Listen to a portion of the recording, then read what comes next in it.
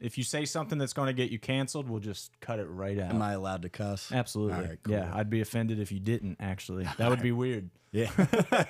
Yeah, no. It's I can do it without, cussing, but it's not my personality. For sure. That's good. We want you to be yourself on the Pittsburgh Combat Sports Podcast. I would hope so, man. Dude, I will say on that note, just seeing you for the first time in person, you look the part of a fighter dietitian, and I honestly think that's important. I appreciate that, man. Yeah, like you're jacked, dude. Like clearly you know how a body should work. I try. No, I feel like, especially to have that trust aspect, you have to be in shape. There's tons of dietitians and nutritionists who work in hospitals and whatnot, and they're overweight, and I'm like, that doesn't really fit the part of a nutritionist or a dietitian or anything. And I just, the way that I am, if I'm going to dedicate myself to a craft, I got to 100% go all in. So. That's good. I've noticed that about you from the jump, which is cool, and probably what works really well with you and Matt Brown. So for people listening who don't know Eddie, he runs Immortal Diet Optimization, but also is good friends with Matt Brown. He's obviously wearing an Immortal Training Center rash guard right now. He was just in Charlotte, where Matt Brown got his big win over Court McGee, tied the UFC record for knockout. So if you notice Eddie's voice is a little hoarse too, that's why. He was losing his mind a little bit this past weekend. Yeah, man.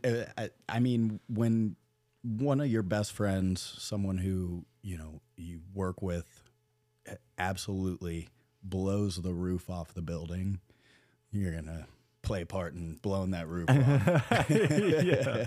I mean, it was electric. Other than maybe Brian Battle, arguably, he had the biggest pop. Hometown crowd for Brian. He had an unfair advantage on that front for sure. Right, and it's still arguable. Right. Matt might have had the biggest pop on that card, because when he did that, and people kind of already knew, that's the knockout record. That's a big, big, big deal. Right. And it doesn't really register with like me, Matt, Coleman, those guys that, that is the record. Like, he's been doing this for 15 years.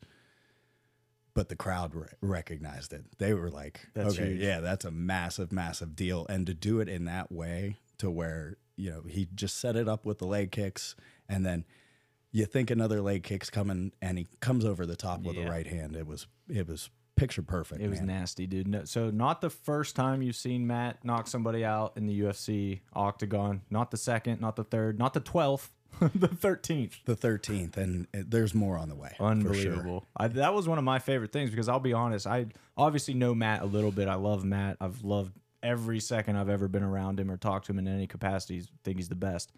But I don't know him that well, and I was thinking, like, is he going to retire after this fight? He's getting up there, right? Like, obviously, that's the question. Like, would this be his last one? He shut that down pretty quickly in that post-fight speech. Yeah, the crazy thing about Matt is, he's 42, but he's a late bloomer. It's true. Like, the guy is constantly improving. I mean, we trained together back when I was at Immortal before I moved down to Florida. And the guy came a long way just in the, 3 years that I spent training at Immortal. I mean, it was night and day. So to say he could do this as long as his body allows it to, and, not to toot my own horn, but that weight cut was really good too. So it was a super easy process, and he was smiling through the whole thing.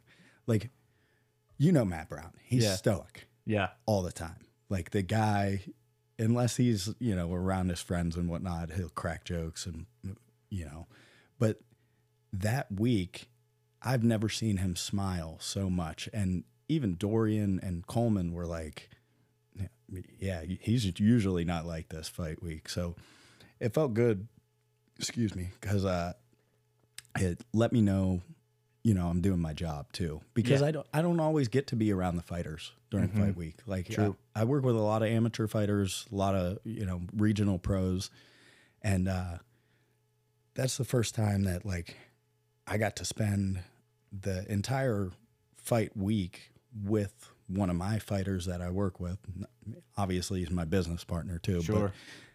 But it was beautiful, man, to like be there for him, see him so happy. And then it's funny because he gets out of the cage and he's just back to being stoic. He enjoyed it for 30 seconds inside the cage, which Yeah, that was such a beautiful quote, by the way. The worst part of doing this is knowing in 30 seconds I got to leave. That's awesome. And, you know, that's him, man. Yeah. Like, he lives for it. He always says, and I feel like we're kind of cut from the same cloth. Like, he wants to die on the mats one day. Like, he's going to train the rest of his life, even if his body is, you know, giving him hell.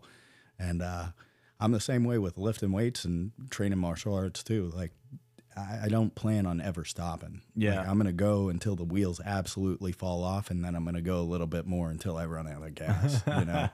And just to be clear, you're not stealing John Danaher's style. You were actually training right before this podcast. Yeah. So this is a shirt. It's a kind of looser fitting shirt. I had to take the rash guard off because it was stanky. Oh yeah, it was bad.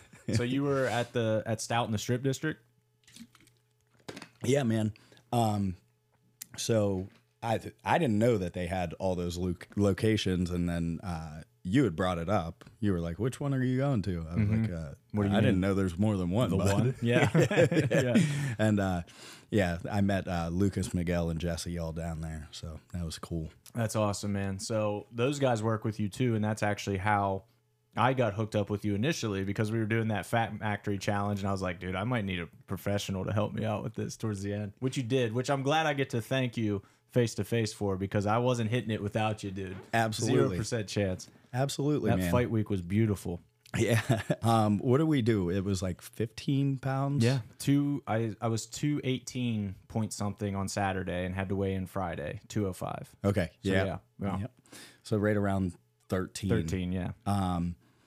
Yeah, it was one of those things where I pretty much had to treat you like a fighter on fight week. Yeah. I mean, that's the only way to do the 13 pounds. And then I'm sure you went back to like weighing probably right around 215 right after. Yeah. You know? I think it came right back like that the next day. Yeah. Yep. It's crazy, man. And I even put you through the rehydration protocol too. You did. So That was perfect. I felt great. Like that night, I felt fine. At weigh-ins, I did not feel super great. I'll be honest. Yeah. And I don't cut weight. I'm not used to that. It's nothing I ever did before. I didn't wrestle in high school or anything. So that was all a new process for me, which was interesting. yeah, and you know, having a promotion that you guys do, like it's good to have someone from the promotion go, I actually do know what fight week is like for those guys. Yeah. Because you can look at guys who, you know, maybe they didn't have a good weight cut, and you could go, you know, if it's real bad, you can see it now. Whereas you may not have been able to kind of pull those things away from a weight cut and see, okay, maybe this guy's not healthy enough to fight too. Right. So yeah, it was big. That was a huge reason. There were two primary reasons. One is exactly what you just said. If we, as promoters, and I think all people in general, you see this with all fans, when a fighter misses weight, people talk shit all the time. They're like, how could you possibly miss weight? So I wanted to feel it. I wanted to know what that was like. How could you miss weight? Like, how hard actually is this to do? So that was step one. Step two was we kind of made it an internal company challenge, and I wanted to win the challenge. right, yeah. You were like, I'm not losing. Exactly. Yeah. And yeah, like there's a lot of reasons why a guy could miss weight, and it's understandable now. Like, Yeah. if you're sick, good luck, man. Yeah. Like, There are valid reasons. Yeah. Absolutely. if you're injured and you can't, like, if you tweak a knee on fight week, good luck, because you can't get on the bike, you can't get on the treadmill. I mean, you could do the sauna and the bath, but in my opinion, those things, they really deplete you too. Right. Like, if you don't do the sauna right with the perfect water cut, it's going to take away from you. Yeah. And then your knees still hurt, you know? Exactly. You're still Now going you got to in fight there on hurt. that. Yeah. Yeah. And mentally, I'm sure too, because as a fighter, you want to be 100% mentally there as well. But if you're going in at a disadvantage, that's got to be in your head the whole time. Like, oh, I had a rough weight cut. I'm not going to be the same. And then that's just plaguing you the whole fight. Yeah. And, you know, the nice thing is, even if it's not an ideal weight cut, I've got the rehydration down to an absolute science. So I'm 100% confident that every fighter that I work with, they're going to go in there at 100% anyway. Like it's literally not going to matter. Yeah. So, wow, that's huge. Yeah. That was surprising to me how good I felt, how fast I felt good, I guess is how I'll put it. Because I felt pretty shitty. Danny Palm definitely remembers me on the scale. Like, I was looking a little skeletal that day, and my lips were all dry. Like, my lips have never been that dry in my life. I'm like, I did not even know this level of dryness could exist. But did your rehydration, and by that night, I was having like pizza and chicken and beer, and felt great. Well, that's obviously not what a fighter would be eating on the night before a fight. But it was 2 giant containers of liquid IV first. For sure. Yeah.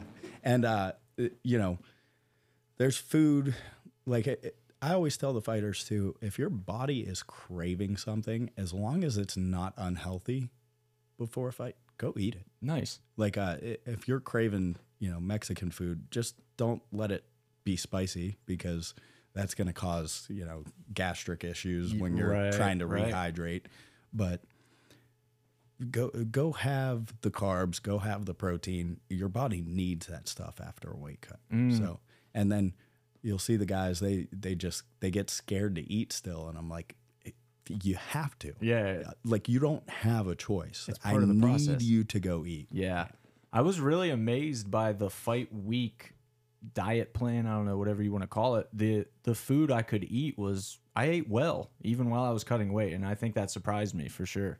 Yeah. I mean, you still have to, you know, replenish your body with protein. Obviously, you're low on carbs, but you can't go into there compromised. And if you go a week without eating, you're going to go into there compromised. Yeah. So you still need the recovery aspect, even if, you know, it's a little bit less than you'd normally be eating. For sure. What got you into this initially? Because there is an element of you fight and compete and you're around fighters and stuff like that. So you know it to a degree, but there's an element that you specifically bring that is a step above. You've done research, you've put time in, you're clearly very educated about this. So where did that come from?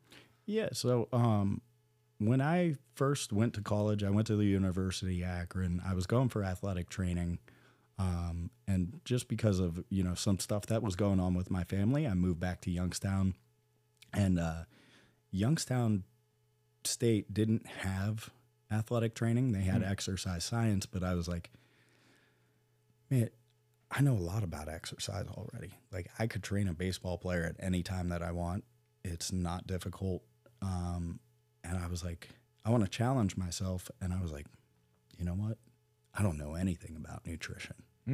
And I was like, I'll go for nutrition. I'll, you know, just take this 4 years to really delve hardcore into that aspect, because the worst that could happen is I come out of it with great knowledge of nutrition for myself. And then, yeah, it just makes my abilities that much better. Yeah. And at the time I was chasing a baseball dream. Okay. Which we could go into that later, but it was just essentially a challenge for myself. And then, you know, when I went to Immortal, those guys didn't have anyone doing their nutrition. So I just started volunteering. I was like, man, I think the first one that I worked with was Josh Pereira. Okay. And yeah, he was just a good buddy of mine, and he had lost his first amateur fight, and he hasn't lost since. I was going to say, that's crazy in retrospect that he lost his first amateur fight. And it's not because of me, but it's because of that gym and everyone that's surrounding him, and, you know, the effort that he puts in. I play a very, very small part in my eyes to that dude's progress. That he's the hardest worker I've ever seen. Wow. But saying something in that room, especially, man. Oh, yeah. Yeah. I mean, there's no one that goes in there and outworks him. And, like, to put it in perspective, he's a 125er. I fought at 155. I'm probably 210 pounds right now. When me and him grapple now, like, if we were even when, you know, I first started out at Immortal. That guy can take me down at will, and I can't get back up. Like, and literally twice his size now. Yeah. That's insane to think of. Yeah. Good for him, though, man. There's no one with more potential than that kid. Nice. And that's saying a lot, especially, in the area that we're in with all the high-level grapplers, all the high-level kickboxers.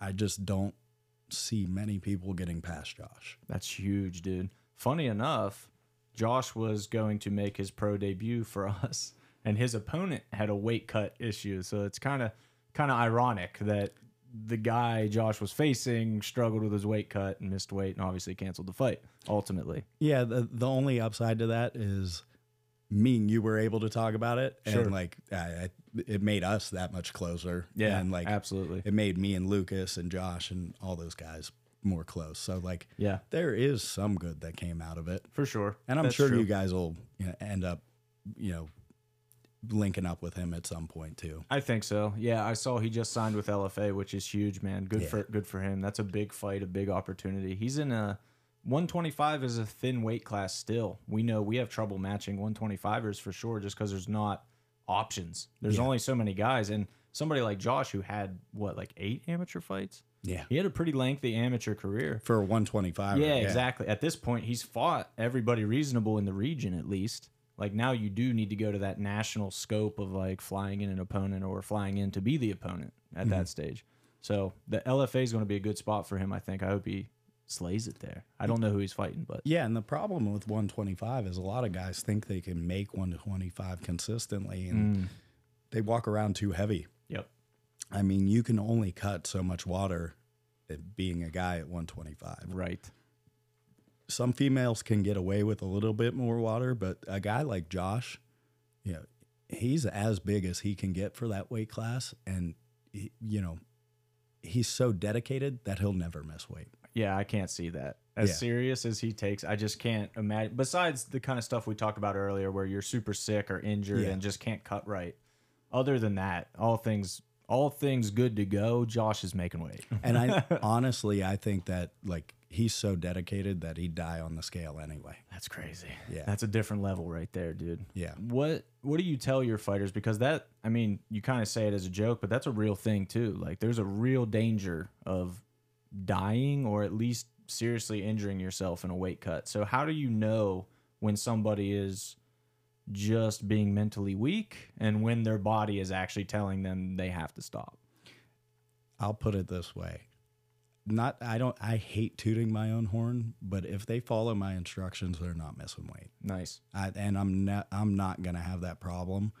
There are times where I've had guys come close to that, and I'm like, look, I'll sit them down a couple weeks before, and I'll be like, listen, get it together, because you paid me to do this job, and if I have to step in and tell you to get it together, I'm gonna do that. I'm not just the nutrition guy. Sometimes I have to play the role of a mental coach too. Sure. Because at the end of the day, you're fighting. Fighting's no joke. If you really want to be a champion, want to be a successful fighter, make a living from it, you have to be dedicated to every aspect of this craft. You can't take any of it not serious, and it has to be 100% all in. I mean, that's the reason why I kind of stopped fighting, was because I'm 31. I'm not far removed from my last fight, but I have to run this business. I have tons of other things going on in my life. I would like to go back to school and actually go to school for business.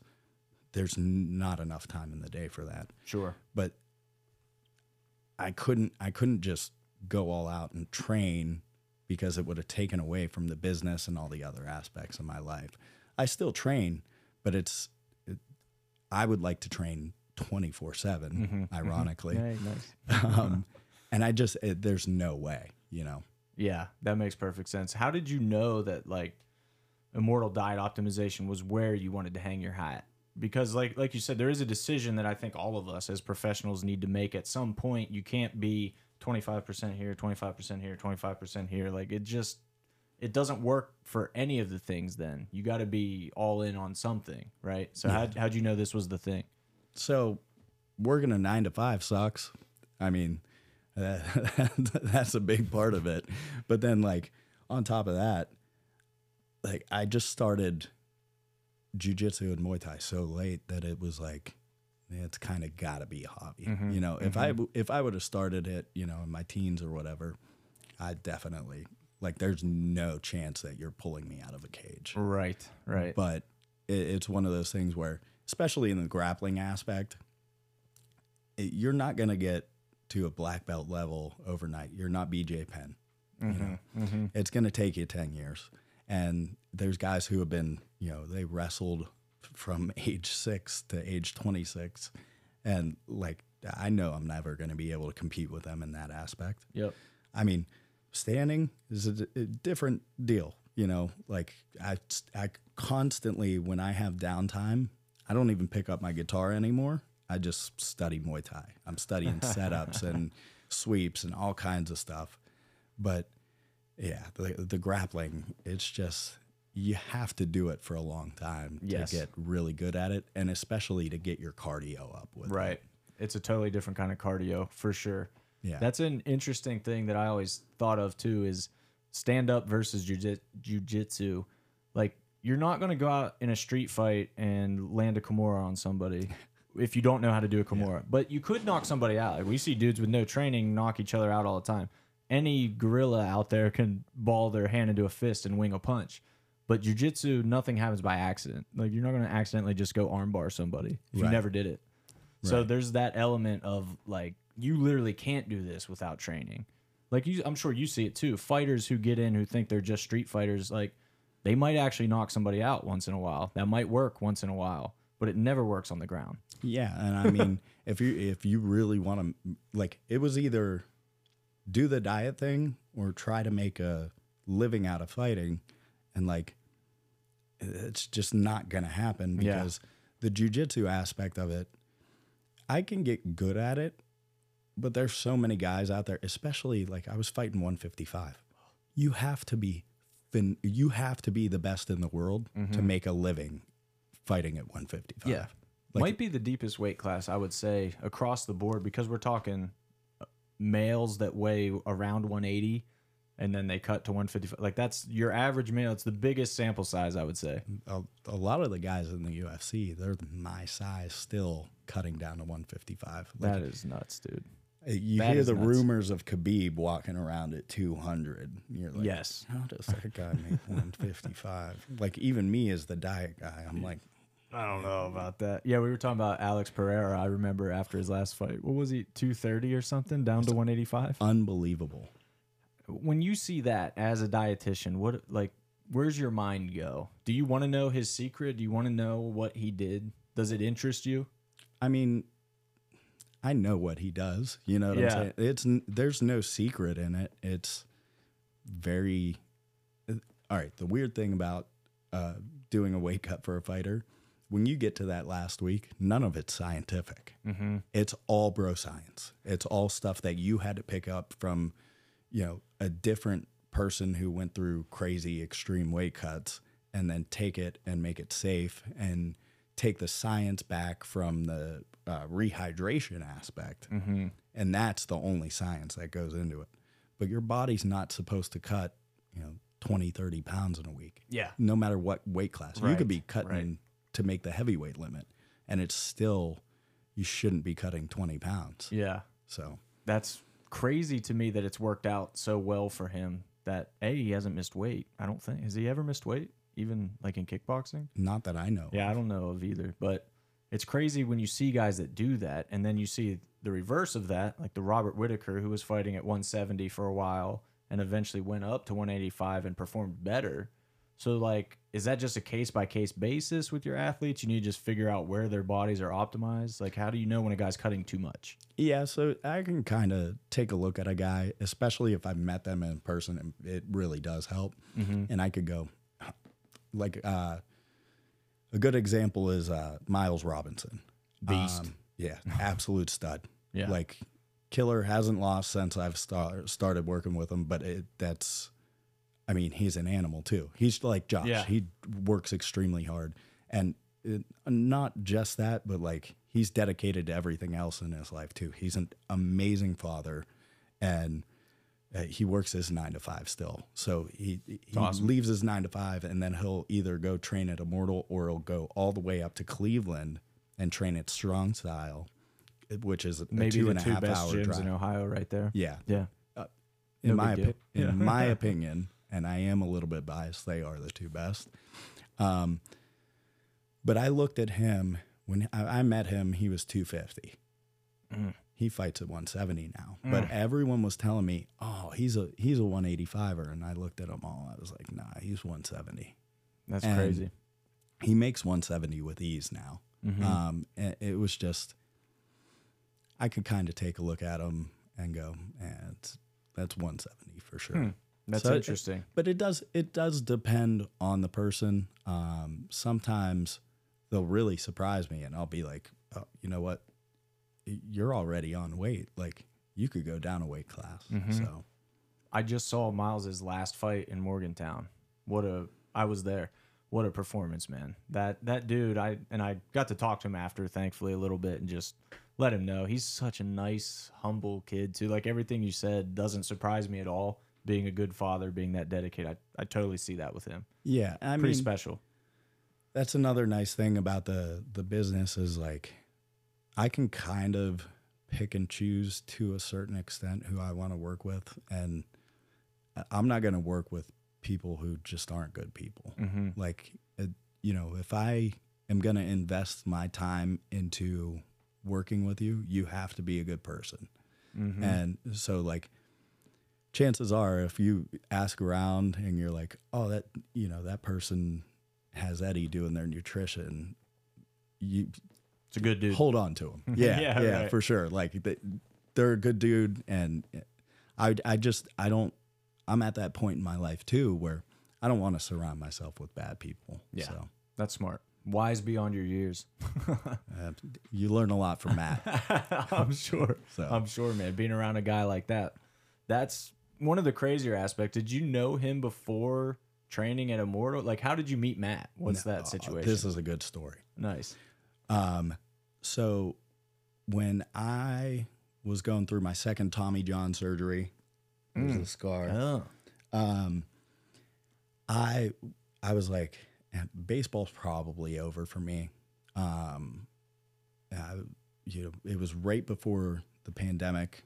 I was just trying to find something to keep my mind busy, because when you go through two Tommy John surgeries in 2 years, you hit a mental fog where you're like, I need to find something to do, man. Yeah. Like, this is driving me nuts, because I just go to physical therapy and then I sit around. Brutal. Yeah.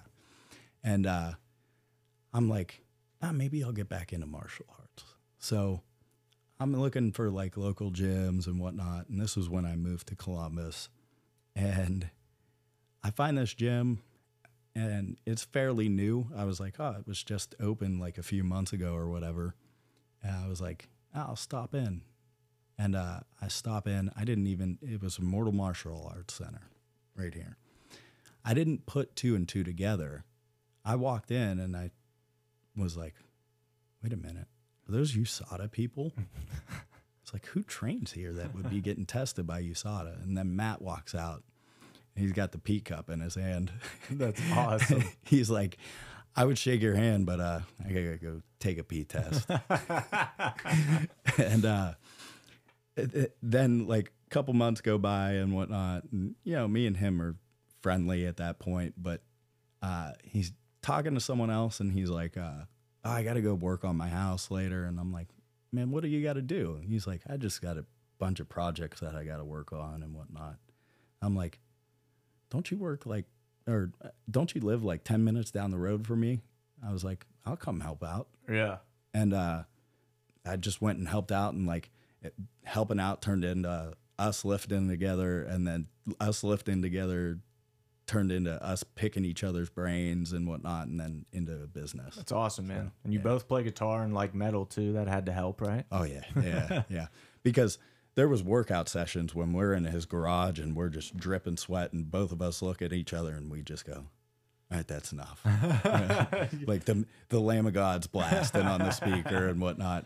And we're like, all right, we can't take no more. That's beautiful. Yeah. But that's what you need for somebody like that to help push him. I mean, I'm sure you've been instrumental in his success. I know you're not going to take any part of his success, but I'm sure you helped, man. Like, I'm sure that's a huge part of it. Nah, man, that dude's just a savage. Would have done like, it. Yeah, like there's certain people, you know, that are just absolutely destined to do big things with their life. I hope that I'm one of those people, and I'm going to work as hard as I can to be one of those people. But Matt, you could take a look at that dude. Yeah. Oh, he's an absolute animal. And like, there's nothing that he does in life where he's not an absolute animal and he's not fully invested. He's fully invested in being a great dad. He's fully invested in being the best martial artist he can be. He's fully invested in being a better guitar player and, you know, being as strong as he can. So like, you know, like it's got nothing to do with me. Mm-hmm. If I tell him to do something with his nutrition, he just does it. And then like, he doesn't question it, but that's because he's just, he trusts me. And he also trusts that he's going to put in that work. Right. So, which is huge. You calling him an animal, all I can think of is Forrest Griffin on The Ultimate Fighter yelling at him to unleash the animal. Do you know that clip? oh yeah. Okay, yeah. I was going to say, you guys got to talk about that, right? I mean, Classic. like, so we really don't talk fighting all that much. That because honestly makes a lot of sense. Yeah. Yeah, I mean, we have so much in common that like I'll call him and we'll just shoot the crap for like hours on end, and it's like we're good friends on top of being business partners, which Huge. like yeah, and like we just have so much in common that like there's sometimes where we'll clash because we're like I like this band. And he's like, oh, that band sucks, dude. You know, like Friendly clashes, the kind you yeah, want with Matt yeah. Brown. I don't think you want an unfriendly clash with Matt Brown. No. I mean, I'll clash with him any day of the week in the weight room, but like on the mats, I'm like, man, I don't even like sparring with that dude because Crazy. yeah, I mean, there's been a couple of people that I've sparred with over the years that like just please take it as easy as possible on me. You know, him and Miles are like two of the top ones that come to mind. I'm like, Yeah. I hate going rounds with you two. Dude, the guy Miles beat is a savage. He's fought for us a few times. We know him pretty well, Tom Kaiser, and I love that dude. I think he's awesome and going to do great things. But like we were saying, he just ran into a buzzsaw that night with Miles. He was different. Miles was on a different level that night. He's got different power, man. I mean, anyone he touches, it's the same thing over and over. It's like Alex Pereira. He touches you, you just go night, night, man. And it's crazy because you look at Miles and you go, oh, he's a big dude, but like, I don't see nothing crazy about him. But then you see him in the weight room and he's deadlifting 700 pounds. And you're like, Yeah. oh man, that's why everyone goes night, night, because his power's just different. Weird power. Yeah. Which Matt has that too. Yeah. In terms of, I don't know what his lifting is like, but for sure his knockout power. I mean, like we were saying, tied the UFC record. He has that touch. Yeah. So to speak. Yep. His is, so there's different kinds of strength. And like, I have the explosive strength and Matt has this tensile strength that like, it's really weird. When he gets a hold of you, it's unlike anything you've ever felt. Like him and Coleman specifically. I was going to say, I've heard him say that about Coleman. Yeah, When Coleman grabs you, it's like, what is happening to me right now? Yeah, but the thing Matt doesn't realize is he's the same way. Like Nice. it's like it's specifically like being grabbed by an animal, like being grabbed by a gorilla that you're like, oh, there's no getting away from this. Like It's terrifying. Matt takes me down and he'll go, why aren't you getting up? Like, and he's not trying. He's not breathing heavy or nothing. And you're like, because I physically can't. No matter what I do, I could do everything perfectly technical. I could be as explosive as I want. I'm not getting up when you grab me. That's wild. Yeah. That is so wild. And is that just like, is that genetic to a degree? What do you think it is about Matt that gives him that? It's a combination of both genetics and the way that he trains. Like, Some people, they have more slow twitch muscles. Some people have the fast twitch. I've always been a very fast twitch person. If you tell me to go run a mile, it's not going to be very fast. But if you tell me to sprint 100 yards, even I don't sprint anymore, but I could still do it at a pretty solid pace for someone who's not doing sprints. Right. Matt's the opposite way. You tell him to go run a mile, he could probably still do it in 6 minutes or something if he wanted to. And he doesn't even like run that often, you know? So it's just different people have different genetic abilities, but they also can kind of train away from them if they want. And, you know, I play baseball my whole life, so I trained to be explosive. I didn't train cardio because the furthest distance that you're running is 360 feet. Sure. Like you don't, and maybe you'll run on back-to-back plays if you have to chase down a fly ball. But yeah, it's a good point. Yeah, it's very rare that you're going to have to run a mile. Yeah. I always think of it like football players. This always blew my mind. But I don't know. Who's your team? Who's your football team? Do you have a team? I do. I like the Dolphins and the Hurricanes, unfortunately. Okay. Yeah. Solid. I'll let that slide. That's fine. That's totally fine. I didn't want you to be a Browns fan or a Bengals fan, or so that's what I was going to avoid. But I was going to say, in the Steelers Super Bowl against the Cardinals, James Harrison, linebacker, got an interception and 101 yards for a touchdown. And dude, he was so gassed at the end of that run. And I was sitting there. I was either first year in college or senior in high school, and like in decent shape, was in track and stuff. I'm like, how can he not run 100 yards? Like, he looks like he just died after running 100 yards. But it's exactly what you said. They're trained for 3 seconds of explosive movement, play resets. 3 more seconds of explosive movement, play resets. When he had to run 100 yards, it was like you asked him to run 8 miles. Yeah. You know what I mean? Yep. It was so unusual for his type of conditioning. Blew my mind. And it's funny because he trains with a buddy of mine, Dalton Ross, though, from time to time. There you go. Nice. Me and him went to YSU together. And Dalton, he's that explosive, but also has the cardio to go Dalton's 3 rounds every Dalton's fight. A freak. He's a specimen and a half. Yeah. And you know, there's been people who talk online of like him possibly being on something, and I'm like, dude, he's looked the same way since I met the dude. I mean, he's never changed. His physique has always been that of like a Paulo Costa. You know what I'm saying? Yeah. Like it just absolutely shredded, can go 5 rounds if he wants to, can be as explosive as he wants to. He's one of those anomalies. Like, it's so insane. If you look at baseball, you see guys like Giancarlo Stanton and Aaron Judge. Yep. Those dudes are anomalies. Dalton is that in MMA. Yeah, and I mean, his career obviously is showing it so far. Does he have a fight scheduled? I thought. Does he have one? He's got something coming up. I just saw remember that. Yeah. what it is. Well, so. It's got to be like a #1 contender fight. I mean, he's got nothing left at this point other than the belt, I feel like. But his teammate has the belt, so that's an issue. Yeah, and I don't get into that stuff. Like, if you want to fight your teammate, go ahead. But that's, I personally could never do it. But also, at a big gym like American Top Team with so many good fighters, you kind of know that it might happen at some point. Yeah, it's certainly on the table. Like, you got to be thinking about that. There's only so many elite 185-pound guys in Bellator, and if you're 2 of them, you got to, like, our paths are going to cross. Yeah, like, Miguel and Lucas, no matter what the weight class is, they're not fighting each other. Right. They live together. I was going to say, it's different. They not only train together, they live together. That's a different level. It's the same with, like, Lucas and Josh Pereira. Yeah. Like, if Josh ever has to go up to 135, he's not accepting a fight against Lucas because their friendship is super close. But at a gym like American Top Team, you're not going to have as much closeness with your teammates because there's so many. Yeah, the mats are flooded with hundreds of dudes. That was one of the craziest experiences. When I worked for Flow Combat, we went on a road trip to American Top Team and just interviewed,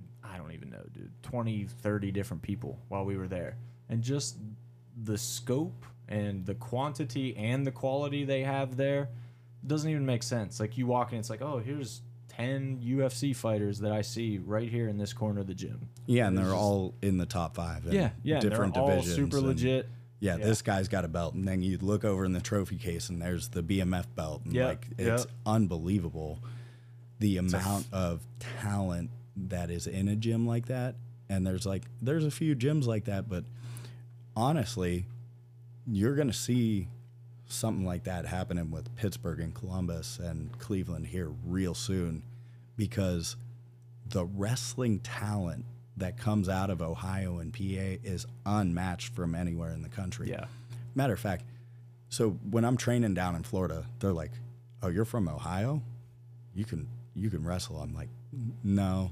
I'm not one of them. Like, I didn't wrestle in high school. I didn't wrestle in college. Like, those guys wrestled their whole lives. Like, I just learned from Matt, as much as I can. I tried to be a sponge, but like, there's only so much that I could do to catch up with those guys. For sure. So yeah, it's like you were saying earlier. These people who have been doing it from 6 to 26, invaluable. That's any sport, to be fair. Yeah, like any elite golfer started playing when they could barely walk. That's just how it works. Exactly. And like, yeah, those guys can wrestle, but like if we stepped onto a baseball field, I'd strike them all out. Right. Just because that's what I did my whole life. Right. It's not that like I'm not even high level.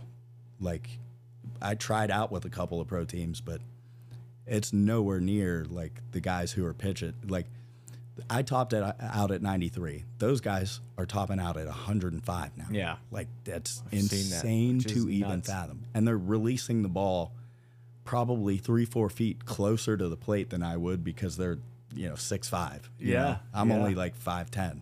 That's a good point. Yeah. So like I'm not an elite level guy in baseball, but like for them to cross over into that sport, it's just the same as like me trying to get better at wrestling. It's going to take a long, long time. Yeah. Yeah, you can't replace those reps, man. That if you've done it your whole life, something about it. Especially I think young minds and bodies just learn faster too. Like you can miss the boat on stuff to a degree. To a degree, yeah. I mean, there's guys like Matt where, he's just different. He's the anomaly, like you're he saying. He learns so fast. Yeah. Like I'll watch him train a technique for like 5 minutes, and then he's got it down. Doesn't have to train it that much anymore. He'll just get the repetitions on the pads, and he could go into a fight and hit it. That's crazy. That's him, like you were saying, though. Like guitar as well. I'm sure he learns songs faster than most dudes who try to play guitar. Like that's just how his brain is. Yeah. Exactly. Like if he went and tried to learn like this intricate thing, he could learn it in 10 minutes, whereas people who've played longer than him, it'd take them days. Well, that's why he's tying UFC records and maybe soon to break them, right? I think so. Especially after like knowing him for this long, and the guy deserves it, For sure. They don't put enough respect on his name because he hasn't won a belt. But what they don't realize is he's been doing this longer than anyone now. I mean, it's him and Jim Miller. Jim Miller, yeah, exactly. You like to match make. Jim Miller called him out. I think that would be... Jim Miller said, I'll go up to 170 and fight a guy like Matt Brown. Really? Oh, dude. I would love that Let's fight. do it. With all due respect to Jim Miller, he don't want to do that. He just don't want to, Dude, I love both those guys. That would kill me for whoever lost. Yeah, but it's a great fight, honestly. I would love 100%, to see that. Yeah.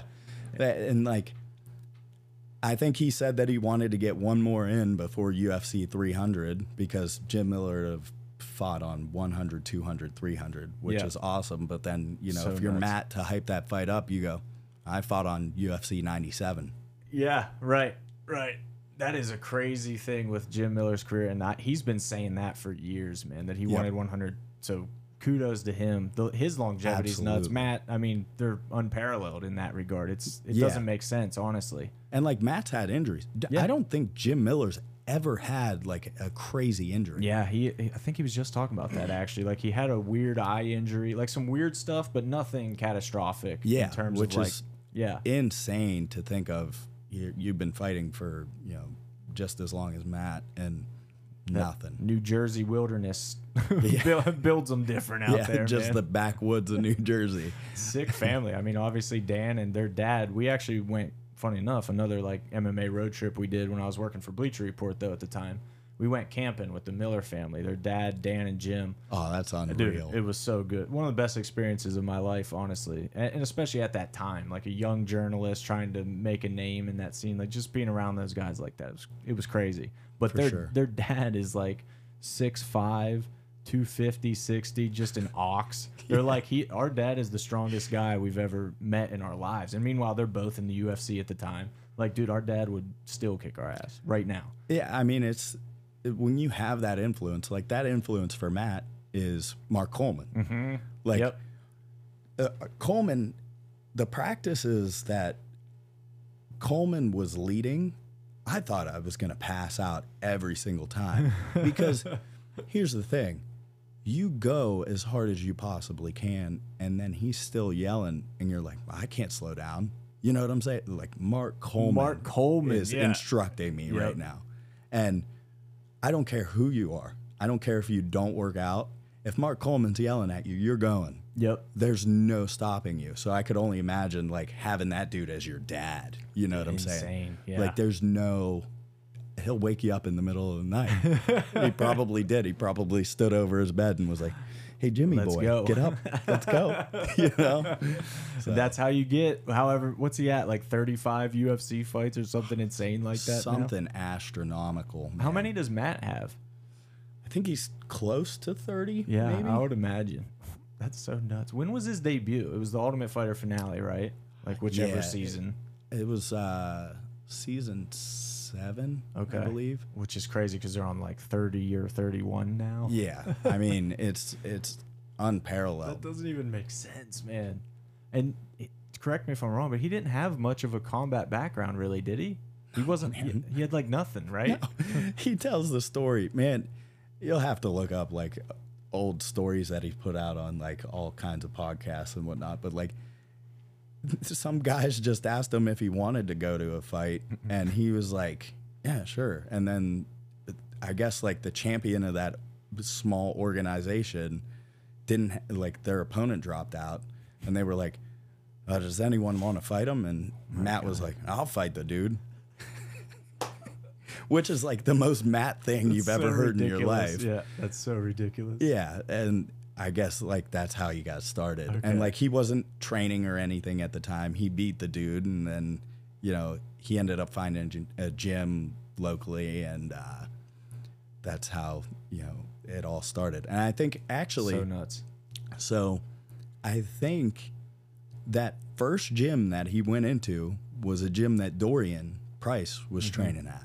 Okay. Dorian's another great friend of mine. I got to spend a lot of time with him and Matt this past week. And Dorian is one of my favorite humans to listen to talk about Muay Thai. I mean, he was sitting there talking with Henry Hooft, and I was just a fly on the wall for this conversation. That would be an awesome conversation, Yeah, and like he had asked me to like take video of it. So like I have the video of it, and I can go back and look at it, and like just to even be in the presence of greatness that I was in this past week was unbelievable, let alone getting to hear conversations like that. Huge. And like, be there with a weight cut for Matt and whatnot. And like, I'm like, look, man, don't let me get in the way. You guys you've been doing this for so long. Like, just tell me what I need to do because I don't want to take away from anything. You know what I'm saying? Yeah, so that makes a lot of sense. It was a blessing, man.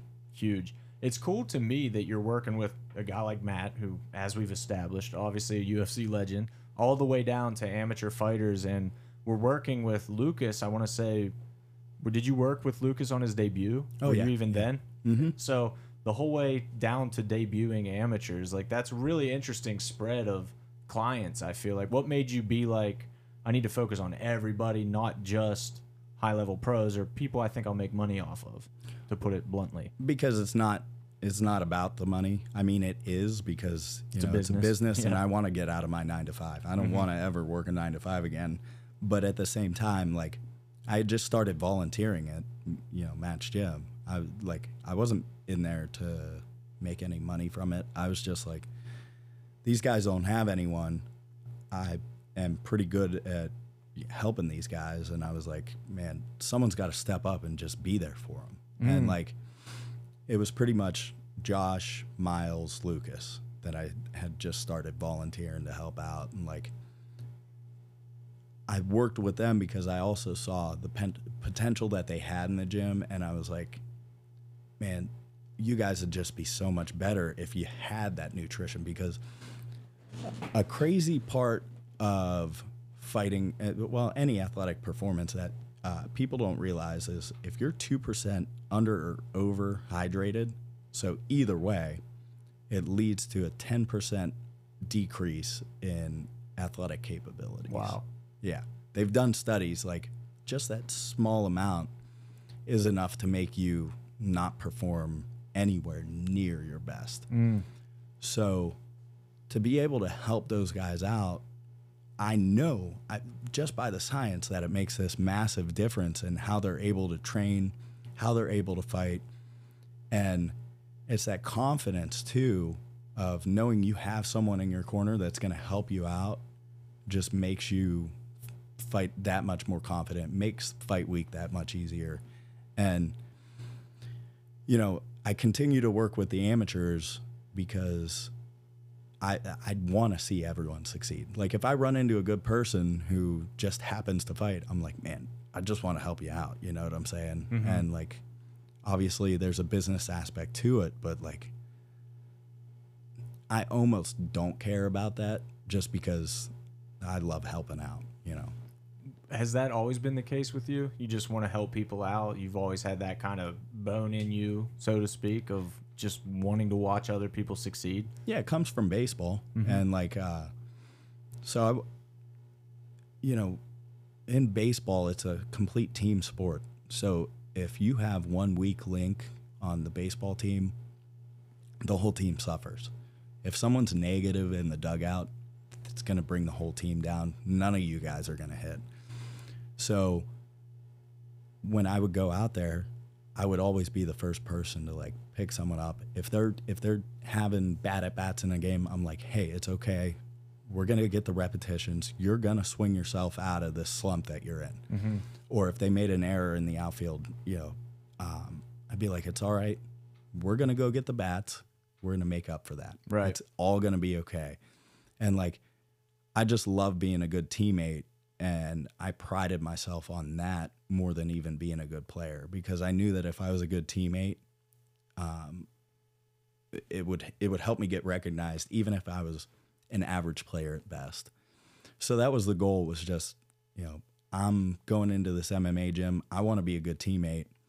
So if a guy was, you know, upset at, you know, how they were training that day, or, you know, something that's going on in their personal life outside of the gym, I was always the first one to go over to him and just be like, look, man, it's going to be okay. You got a great cast of people supporting you, and like, we're all here for you. Even if other things are going wrong in your life, you know, you have that backbone of this team that's going to surround you, and we're all going to help out. That's huge. I think that's a really interesting layer, because on the surface, fight dietitian, is that what you would call yourself? Fight nutritionist? What would you call I'm it? just the nutrition guy, man. Nutrition guy. I like that. Very official. Yeah. The fight nutrition guy. At its core, guys want to make weight.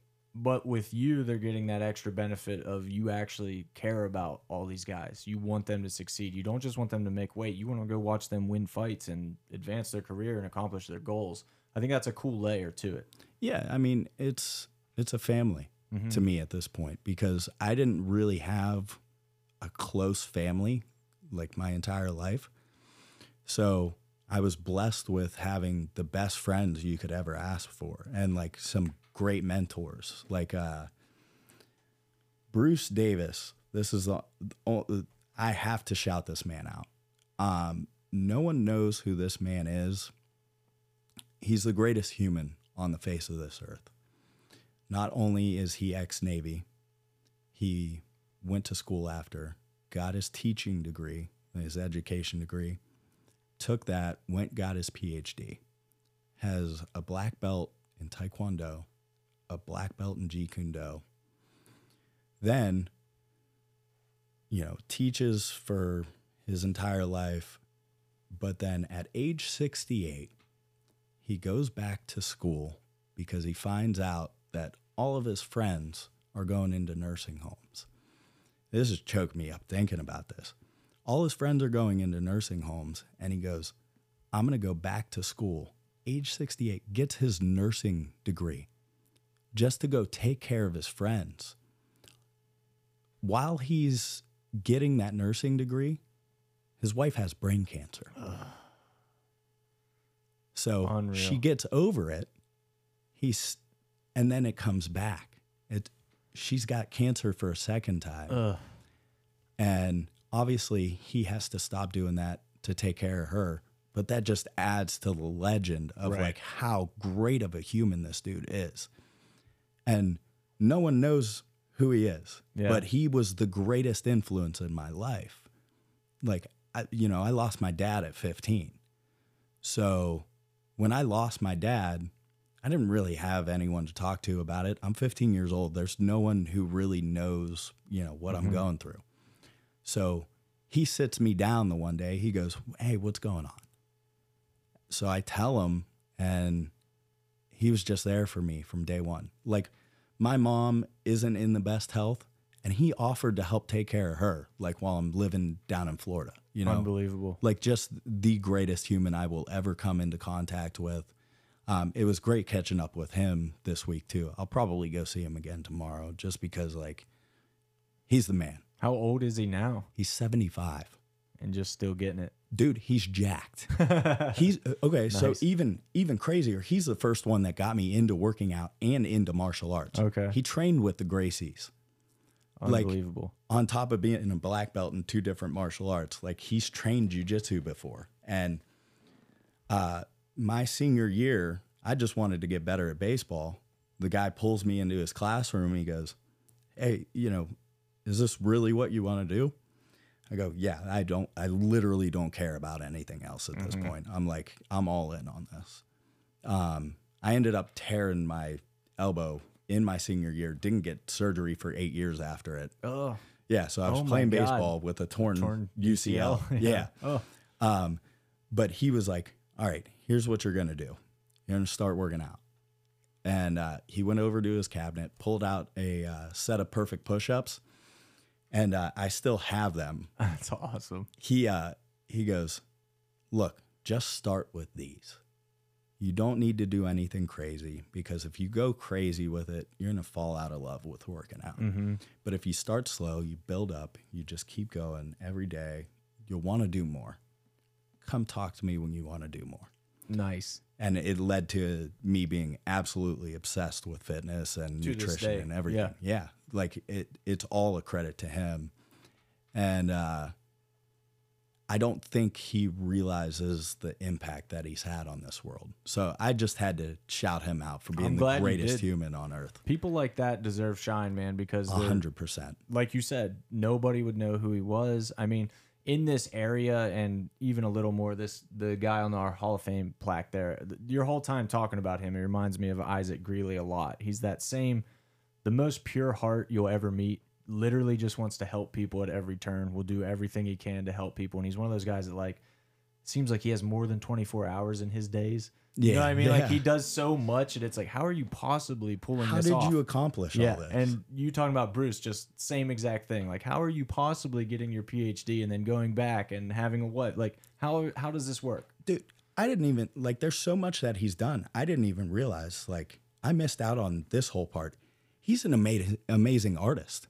Like, I have his artwork at my house because, like, he doesn't stop drawing or painting or anything. Crazy. He's got so much artwork in his house that I'm like, dude, if they put this in a museum, everyone would be like, this is one of the greatest artists I've ever seen. Like, on top of everything else that he's accomplished. Unreal. It's crazy. Well, I'm super glad that you got to shout him out because that dude clearly deserves the shine. sure. That's awesome, man. Yeah. Good place to end it, dude. Legends all over your life. And I'm personally excited to see where you take yours too, man, because you're still new to this. It seems like, you know, you have a good blueprint going on. It's really exciting. Every fighter that we mention, obviously we talk to all those guys. They have nothing but good things to say about you. I personally have nothing but good things to say about you as somebody who's gone through it. And more than that, like you said, just being a good dude, just wanting to help people, good energy at every turn. You were texting me a few times throughout the weight cut, like just motivating me. Like, yeah. You know what I mean? And that's another thing, man. Like, I always make sure that, like, if I kind of get a glimpse of like them maybe being a little bit tired, I'll just send them something. Yeah, and yeah. Like, yeah. Buck them up. Little David Goggins action. Who's going to carry the boat? Exactly. And I'm like, you're damn right, Eddie. You're damn right. I don't need to make weight really, but I'm gonna. Yeah. You're like, I can't miss it now. Dude. And it felt extra good. Danny quit. This guy quit. Ryan quit. Jim quit. Everybody else quit. Damn it, Danny. Get it together. I had to. I'm sorry, Danny Palm. I had to call him out while Eddie was in the room. To be fair, I didn't want to do it from the get-go. Very true. He actually never really agreed, to be fair. Yeah. He was like, no, you guys are dumb. I'm not doing this. You got to have the motivation to do it. Absolutely. And that's why I like working with fighters. They want to do this. Yeah. You know what I'm saying? It's hard to work with the average everyday person because they may not even really want to do it. They may like where they're at, but you know, people are telling them, hey, you got to get better. You got to want it for yourself. Yep. That's nailed it, dude. Well, anybody looking to get started with you, we'll plug this. How should they reach out to you? You could go on the website, immortaldietoptimization.com. You could fill out the questionnaire. You could go on Instagram, Facebook, just Immortal Diet Optimization on either of them. You could go to my personal Instagram, Savage Mentality 35, or, you know, if you run into one of the guys that I work with already or the girls that I work with, don't want to forget about them. You know, they'll give you my number and you could get a hold of me. Nice. And I want to be extremely clear for viewers. This is not a sponsorship. Nothing was paid for you to say these things. I'm not getting paid to talk good about you, but it was genuinely a great experience, and we see it all the time, guys missing weight, guys needing help with their diets and nutrition. I do think you are a legit answer for them. Thank you so much, man, because when I get that feedback, you know, from you, anyone that I work with, that's what makes the job worthwhile. So yeah. I genuinely, from the bottom of my heart, appreciate that, brother. Nice, dude. Well, thanks for coming in, man. We'll run it back very soon. Absolutely, Hell man. yeah. Good shit, dude.